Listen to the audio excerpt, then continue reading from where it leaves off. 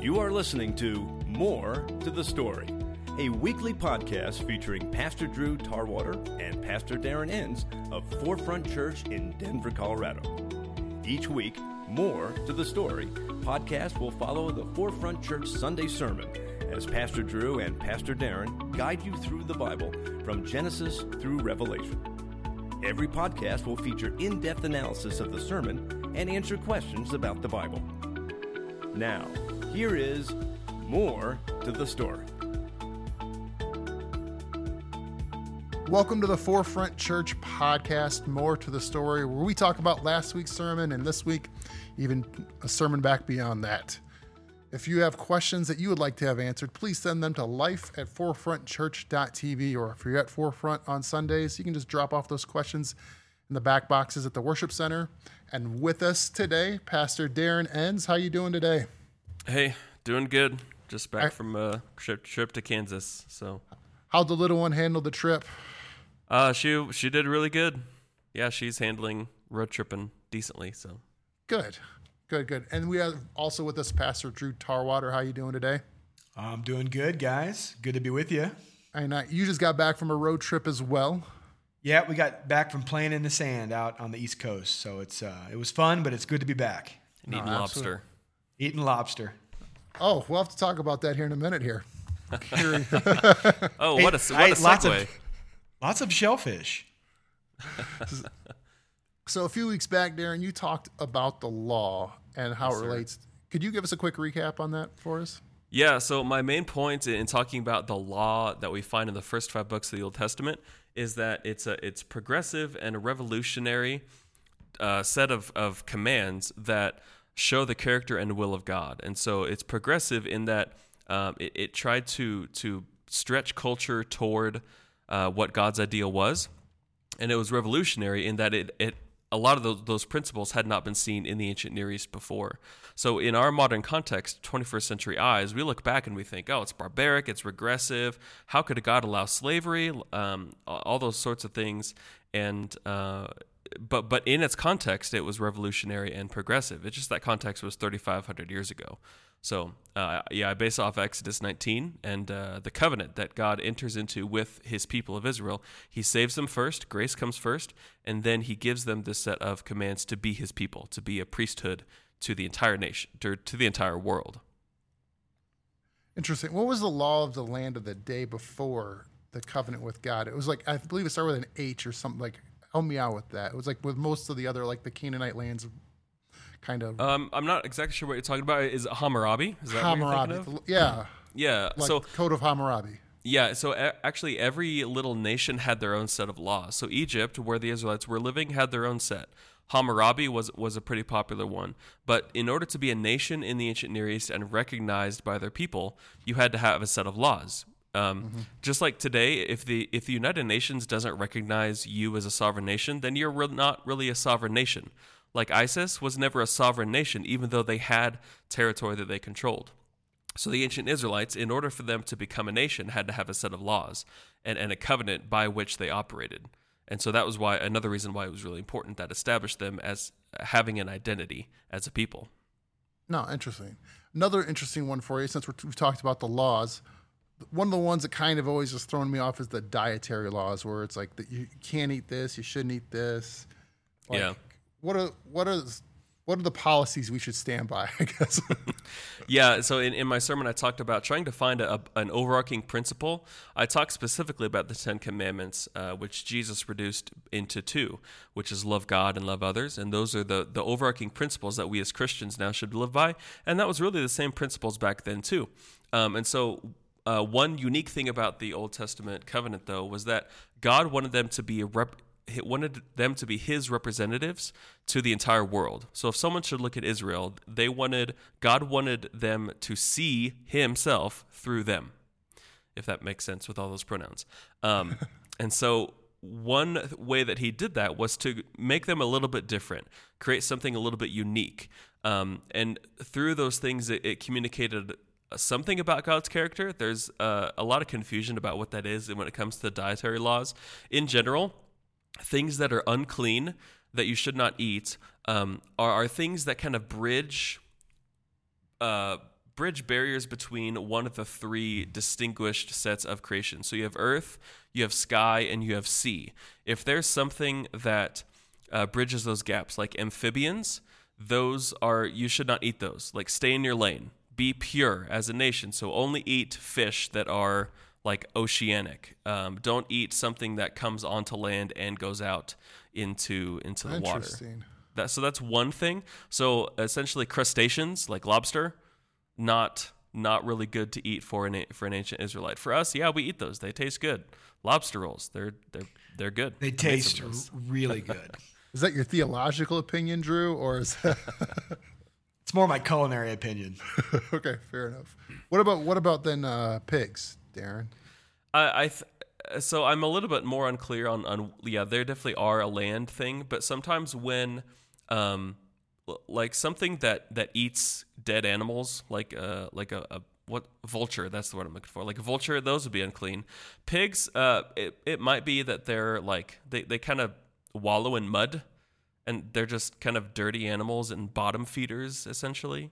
So that's one reason it could be. But I'm not super clear on those. I don't know, Drew, do you have any ideas? Yeah, there was a scholar that had a theory on this, was that in the ancient days, I mean, they're cooking things over open flames. They didn't have the meat thermometer that I use on my ribs to make sure that they're 204 degrees when they come out of the smoker. And so typically people undercooked meat in those days. And so pork was one of those things that bacteria grew on really easily. And so one of the ways God also protected his people from getting sick was don't eat pork. It's just hard to cook. It's hard to get to the right temperature. And so, a lot of people would get sick and die in those days. So that was another way that God would use the dietary law to protect his people. Yeah, a lot of things just made sense too. Like letting the land lie fallow every 7 years. Not only did that reflect the Sabbath, but it also made sense for you not to tax your land to grow more crops. Farmers in modern times do that. My dad, as a farmer, doesn't do that now because we have fertilizer where we can just reinsert nutrients back into the ground. But before you had fertilizer, it was a good idea to allow your land a year to recoup its nutrients before you taxed it another 6 years. Interesting. Yeah. That's really interesting. One of the things now, of course, this is non-biblical. We're not sure that this happened, but I just imagine Jesus and the guys hanging out, and when Jesus says that, he came to fulfill the law, and then they go out and they eat bacon for the first time. Can you imagine the joy in Peter and James and John and the fellas? Bartholomew, and he's like, this is the greatest thing in the history of the world. Thank you, Jesus. So as, Christians looking back through Jesus, we can say, thank you, Jesus, for saving us from our sin and leading us to new life, and for bacon-wrapped jalapenos. I feel like that should be under the next Forefront Church. Like, Jesus, thanks for saving us, and jalapeno-wrapped bacon. Right. Speaking of interesting laws, so not only did I eat a lot of lobster on our vacation, but we saw a lot of really beautiful birds up in New England. I saw everything, Blue Jays and Cardinals and Robins and Orioles and all the baseball teams. It was really fun. But there is an interesting law in Deuteronomy 22, Darren, that I have to ask you about. And it talks about coming across a bird's nest in the tree or on the ground with eggs or young birds with a mother sitting on her eggs. And it's something about not taking the mother. Explain this to me. Yeah. So Deuteronomy 22, 6 and 7, if you come across a bird's nest, either in a tree, ground, as you said, only take the young or the eggs. Don't take the mother. Leave the mother. And then at the end of verse 7, so that it may go well with you and you may have a long life. Well, okay. What does that mean? Well, imagine you're an Israelite soldier, and you're walking across the road, you're marching with your army, and you have to essentially live on the lam. Your supply lines aren't set up that well, and so you kind of have to live off the land that you're going through. So if there's a wheat field, you're going to pick the heads off and eat the grain. You can hunt and do stuff like that. In this context, if you find a nest and there's some food in it, it would be good for you to leave the mother so that it can continue to produce life for you when you're occupying the land. So this is in Deuteronomy. Again, the context is reinterpreting the law of how you're going to, one, enter the promised land and conquer it, but also live in the promised land. So it would not be good for you to hunt things to extinction or eat things to extinction. Allow life to continue and prosper so that your life can continue and prosper. So how does that apply to us today? Well, if you're a farmer, a lot of these things can cross contexts really well. Don't hunt all your deer in your land. Allow deer to create more deer so that you can have more deer later to hunt and eat. For us in an urban context where we are in Denver, that might be a little harder. It could be something like make sure that places you buy groceries from are sustainable. Fisheries. Some fishermen are notorious for just fishing the sea to extinction. So try to make sure that you're supporting sustainable practices or something like that. Don't buy up all the Charmin. Yes, don't buy all the toilet paper. That's a good idea. That didn't work in April 2020. So you're saying it's biblical to get a bidet. Got it. I mean, you're onto something there, Rob. So then one of the other kind of weird questions with the Old Testament is, like, my wife and I have talked about this as we've read through parts of the Old Testament, and you talk about the stories, and with a lot of the main characters having multiple wives and polygamy. It just seems it never really seems like the Bible endorses it, but it doesn't say don't do it either. Well, yeah. So is it an endorsement by omission? Like, it never comes out and says. I mean, actually, it does. It does come out and say have one wife. In the early Genesis 2, right? Okay. One marriage is one man, one woman, one Yeah. flesh. So if you have multiple spouses, that whole one flesh thing doesn't really work. So it does come out and say that. And yet, as you said, Rob, the stories that we find later on, well, there's multiple wives. Like, what's going on? Why did that happen? Actually, I kind of preached on it really early on in our Greater Story series. Lamech was the first guy recorded in the Bible who had 2 wives, and he was an awful human being. He bragged about killing so many men, and then he took 2 wives. And so it's part of the sinful part of humanity that came in that produced that. I think that if you imagine this scenario of why polygamy was rampant in the ancient Near East, some powerful men would take several wives just because they could. And also women were kind of viewed as property. They didn't have as high a status as they should have. In Exodus 21:10, let me go find that real fast. 21:10. It says, if he marries another woman, he must not deprive the first one of her food, clothing, and marital rights. So, okay, hang on. Are you saying that polygamy is okay? You can have more than one wife? So, no, God was trying to, again, interact with the culture, stretch it towards his ideal, but put some things in place that would be good. And so that stretches the culture by making sure that if a man took a second wife, if he did, then the first wife, by law, was to be treated equally. Because sometimes they would take a second wife, and then they would treat the first one very poorly, and she would have no more rights within the marriage. So, again, it's really hard for us to swallow with 21st century eyes. But for us, of course, women are not property. We would not take a second wife. So God has to work within the culture and do the best that he can to stretch them, but it won't break the culture. No, interesting. And then a few weeks ago, or last week, Drew, you started talking on the 10 Commandments. Yeah. Could you give us a quick recap on that? Yeah, so I think it really piggybacked well off of what Darren talked about in the law. And so God, he is communicating to his people now how you can be the nation of Israel, how you're going to be God's people and to be this light to the nations. And so we talked about last Sunday that God gives them the 10 Commandments or the 10 rules. It's actually translated as the 10 words. So we kind of put commandment into that. So the 10 words, and God gives them really what it is the priority for how they're supposed to focus their life. And it's to put God first and then to put others before themselves.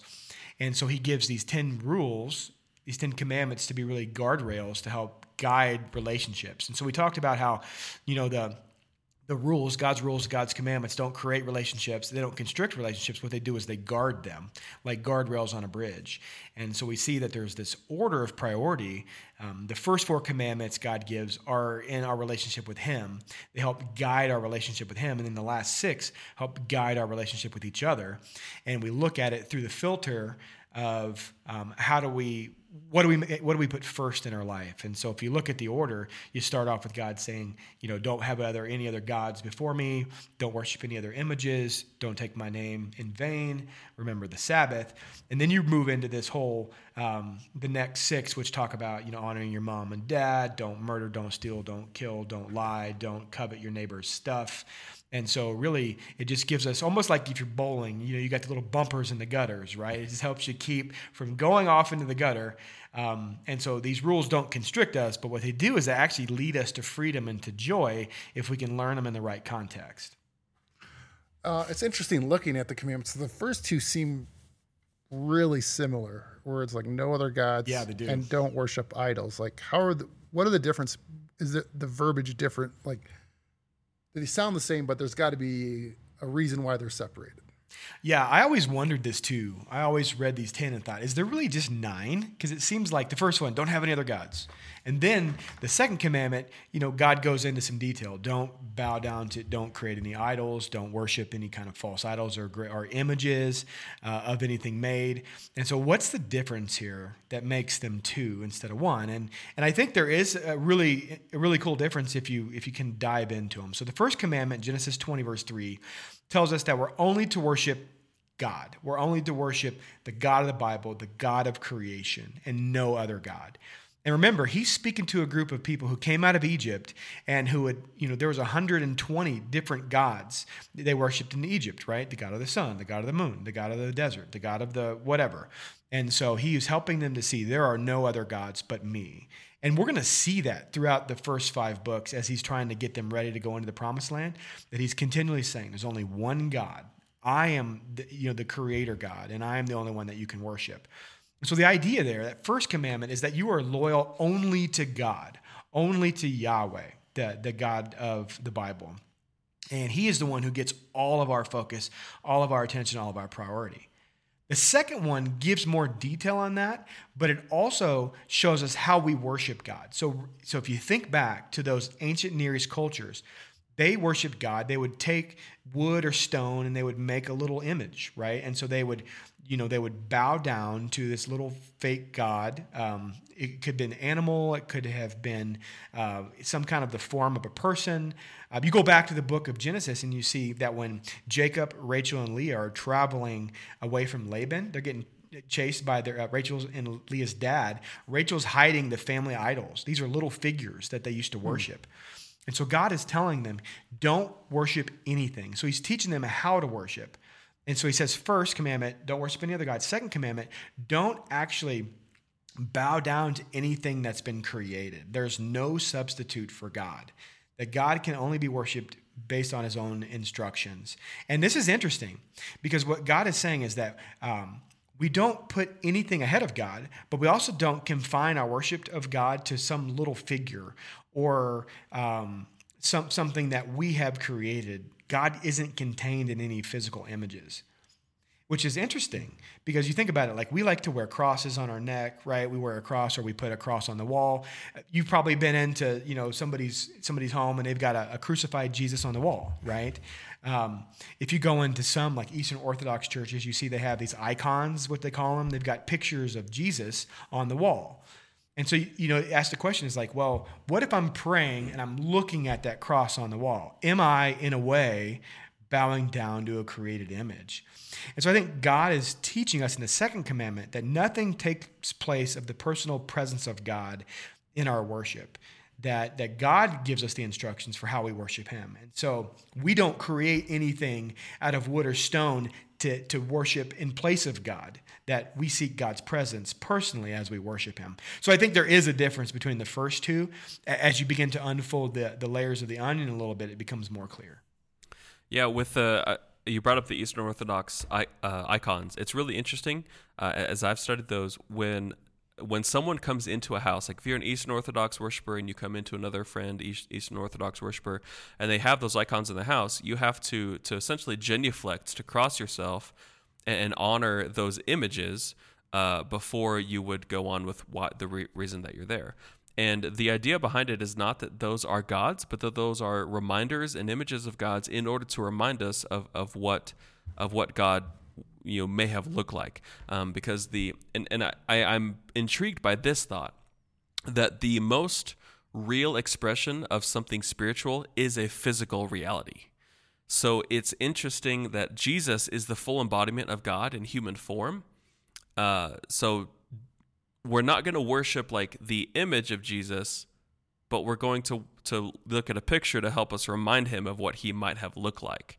Right. It's a really fine line between those. So, yeah, it is interesting. I think there is something inside of us that naturally wants to worship something physical, as you mentioned. And I think that's why people so often try to create a God to worship. You think about when Moses comes back down from the mountain in Exodus, I think, is it 22, Darren, where they create the golden calf? 32. And 32, yeah, they create the golden calf. And so, they're trying to like put a picture to this God that's leading them, and they don't know what to do. And so they make a golden calf because that's what they're used to doing in Egypt. And I think it's one of the reasons that, I don't know about you guys, but I hear people talk about how much they love the show The Chosen, or they love many of the different movies that come out that depict Jesus, like Passion, because you kind of get a picture of Jesus in your mind, like, oh, that's Jesus. And so, like, I think there is something internally inside of us that we want to know what Jesus looks like. We want to, like you said, I think it's a remembrance, right? We look at the cross on our necklace and we can remember what Jesus did for us. So I don't think there's anything inherently wrong with that at all. But I do think God's saying, be careful not to worship a picture of me, and be careful not to worship something that you created. Instead, seek my physical presence. Seek me in your worship. Yeah, the golden calf episode, it was unique. I used to think that they made different gods, like they worshipped other gods. But if you go and read it in verse 6 or verse 4, Aaron says, "These are your gods, Israel, who brought you out of Egypt." Mm-hmm. And so it's actually referring to Yahweh. And then Aaron, in verse 5, when Aaron saw this, he built an altar and said, "Tomorrow there will be a festival to Yahweh, to the Lord." And so, no, they're worshiping God, Yahweh, but they're doing it through the medium of an image. And that was exactly the second command, what they were not supposed to do. Right. Because it's a calf. You're worshiping something that God made. To try to worship God, that's silly. You need to worship God in spirit and truth. That's kind of some words that Paul and Jesus say. No, it's interesting to think about, because like you were saying, Drew, like we try to put God in a box, kind of like he's bigger than what we can comprehend, but we try to put him in ways that we can, which then it always shortchanges of who he really is. It does. Yeah, exactly. Yep. So speaking of God, we hear all about God, words like God is love, God is all these things, but he's also a jealous God. And you talked about this. Give us a little bit more insight it's like one of the other character qualities of God. Yeah, that whole commandment is kind of dicey. Like, he's jealous and he's going to punish children. Right. Oh man, what's going on? Yeah, it's interesting one. Yeah, Genesis or Exodus 20 verse 4 through 6 says, "You shall not make yourself a carved image or any likeness of anything that is under heaven above or the earth beneath, that is in the water under the earth. You shall not bow down to them or serve them, for I, the Lord your God, am a jealous God." And I always read that and thought, that is interesting. Here we have God the Creator, who has anything he could ever want. Why would he be jealous? And actually, if you ever listen to Oprah Winfrey's story of what actually led her to walk away from the church, it was this, that she said, "I can't imagine worshiping a God who's jealous of what I have," which shows that she has no clue what actually God is saying here, because that's not at all what God is saying. And he says he's a jealous God, but notice what he says after he says, "I'm a jealous God." In verse 5, he says, "I'm a jealous God, visiting the iniquity of the fathers of the children of the third and fourth generation of those who hate me." Notice that, who hate me. Verse 6, "but showing steadfast love to thousands of those who love me and keep my commandments." So God right there says, I'm a jealous God. I'm going to be faithful to those who love me, but to those who hate me, then there's going to be consequences. So what does he mean when he says he's a jealous God? So this is really interesting. When we think about jealousy in our 21st century mind, we think of jealousy as, I'm jealous of what somebody has. I'm jealous of how somebody looks. I'm jealous of their career status or whatever. But we have to think about the way the word jealous is used here. God isn't jealous of something that we have. What it's saying is that God is jealous when someone gives to another something that rightly belongs to him. So remember, he's speaking of people worshiping idols, and he's speaking of people bowing down to created things. And so what God is saying is that he is jealous of things that belong to him, which are worship and service. So think of this. Think of being a dad. And so you've got your kid, and all of a sudden you're out on a playground, and you watch your little daughter run up to another man and say, "Daddy, Daddy, I love you." What are you going to do? You're going to be jealous because that is your child. They shouldn't run up to somebody else and proclaim to be dad. Or imagine your wife or your girlfriend, and you see them flirting with another guy, right? It would be right for you to be jealous because you are the only one should be able to flirt with your wife, right? Or show love to your child. And so that is not jealous. That jealousy is not sinful. Now, if I'm mad at Darren because I really want his GMC Acadia, well, then that is a sinful jealousy. So jealousy is a sin when it's a desire for something that does not belong to you. But God is rightfully jealous when worship, praise, and honor are given to something else. So I think the idea of God being a jealous God is saying, I created you. I'm the one that you should worship, not these false images.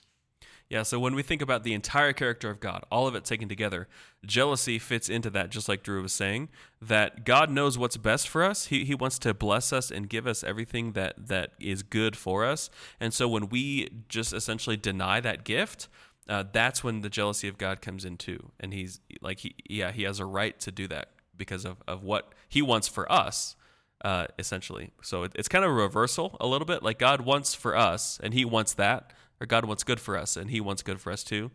So if he can't give that, then he gets a little jealous at us.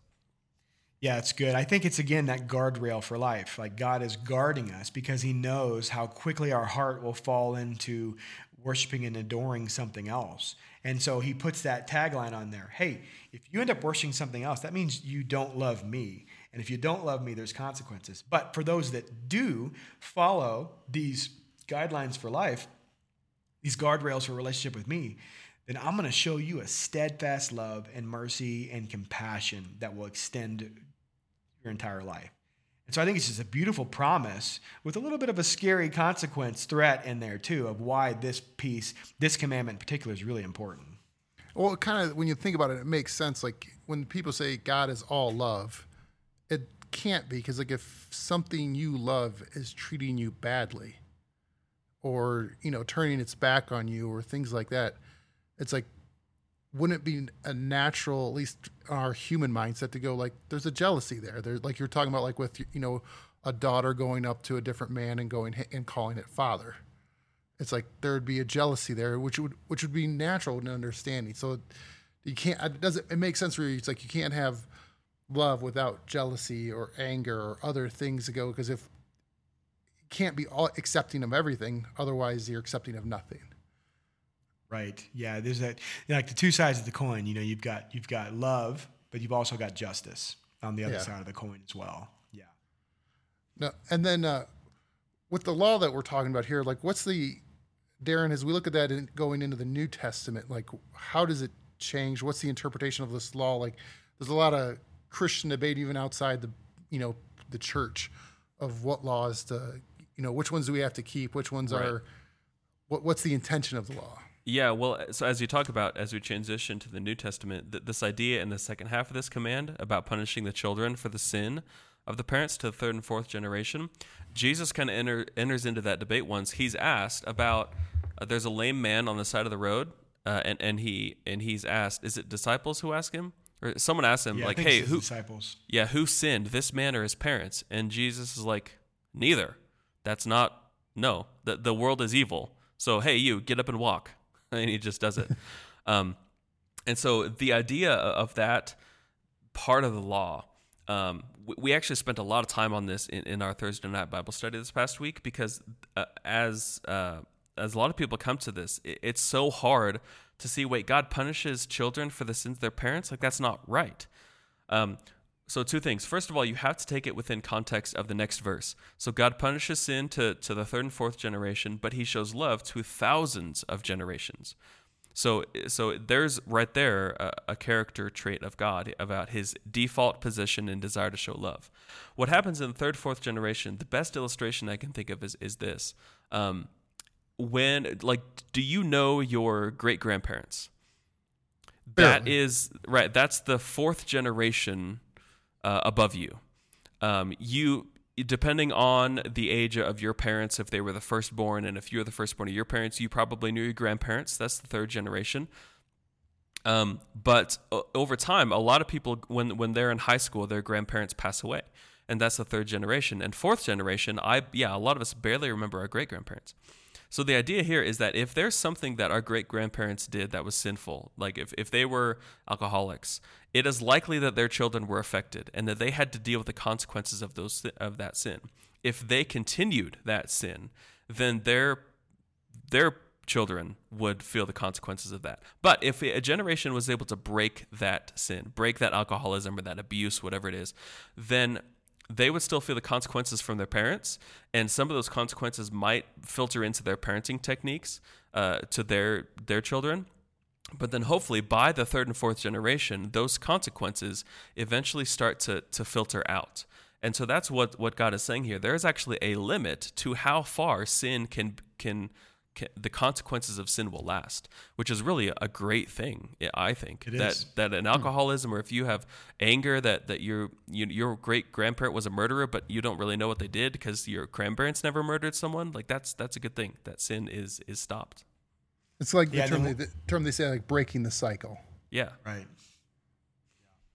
Yeah. So as to your question about heading towards the New Testament, Jesus takes these 10 commandments, takes a lot of the laws, reduces them to 2 commands: love God, love others. And there was actually a very common debate of the day. A lot of rabbis would enter into it, and one of the most famous rabbis, his name was Gamaliel, and he was the teacher of the Apostle Paul, actually, a contemporary of Jesus' day. He was very, very famous, and he was kind of he was a rabbi who claimed that the world rested on 3 principles: justice, truth, and peace. And he based this on Zechariah 8:16. If I go find that real quick, 8:16 says, "These are the things you are to do: speak the truth to each other, and render true and sound judgment in your courts." And so there's truth. Justice, truth, and peace. So he reduced it down to 3. Jesus reduced it down to 2. Some others had 7. Each rabbi kind of had his own thing. Fun fact: there's a song. I used to be a choir teacher. There's a song called Al Shlosha, which was from Hebrew, and it was about Gamaliel's teachings from the Talmud, which is rabbi commentary on the Old Testament. We would just sing that thing where the world is based on 3 things. I sang it a couple times in my career, so really fun to actually see that come to bridge my 2 careers here. Interesting. So there's some interesting thoughts to think about, where like the connection between the Old and the New Testament, worshiping God, whether, and how we do that. I thought it was really interesting when you call them like the icons with like the Eastern Orthodox. That was something that really, like, because you see it all the time, like whether, people's homes, or like the images of Jesus that, with the blow-dried hair and the sash. Yeah, and Catholics will have a crucifix with Jesus on the cross. Protestants don't. What's Mormons the reasoning for don't that? even have the cross. I think it has to do with some iconography a little bit. Like Jesus is not crucified; he's risen, and that's what we emphasize. Like the cross is empty, the tomb is empty. Huh. It's just way easier to wear a cross necklace than an empty tomb necklace. It's just kind of heavy. Is that a cup around your neck, Drew? What is that? Well, actually, it's an empty tomb, but the stone has been rolled away. So, well, very good. Any parting thoughts as we wrap this up, guys? No. Next week we're going to jump into the idea of, or Moses' encounter with God, and it's going to be really cool to see how that is a foreshadow of Jesus coming, and as John talks about in John 1, coming and living among us. So definitely tune in next week. Awesome. Looking forward to it. Guys, thank you so much for your insights. Thank you for listening. Like I said, if you have questions, send them to life@forefrontchurch.tv, or use the connection card if you're at Forefront. Drop them in the box in the back, and we look forward to hearing from you soon. Thank you so much. You have been listening to More to the Story, a weekly podcast featuring Pastor Drew Tarwater and Pastor Darren Enns of Forefront Church in Denver, Colorado. Each week, More to the Story podcast will follow the Forefront Church Sunday sermon as Pastor Drew and Pastor Darren guide you through the Bible from Genesis through Revelation. Every podcast will feature in-depth analysis of the sermon and answer questions about the Bible. Thank you for listening. We'll be back next week with another edition of More to the Story.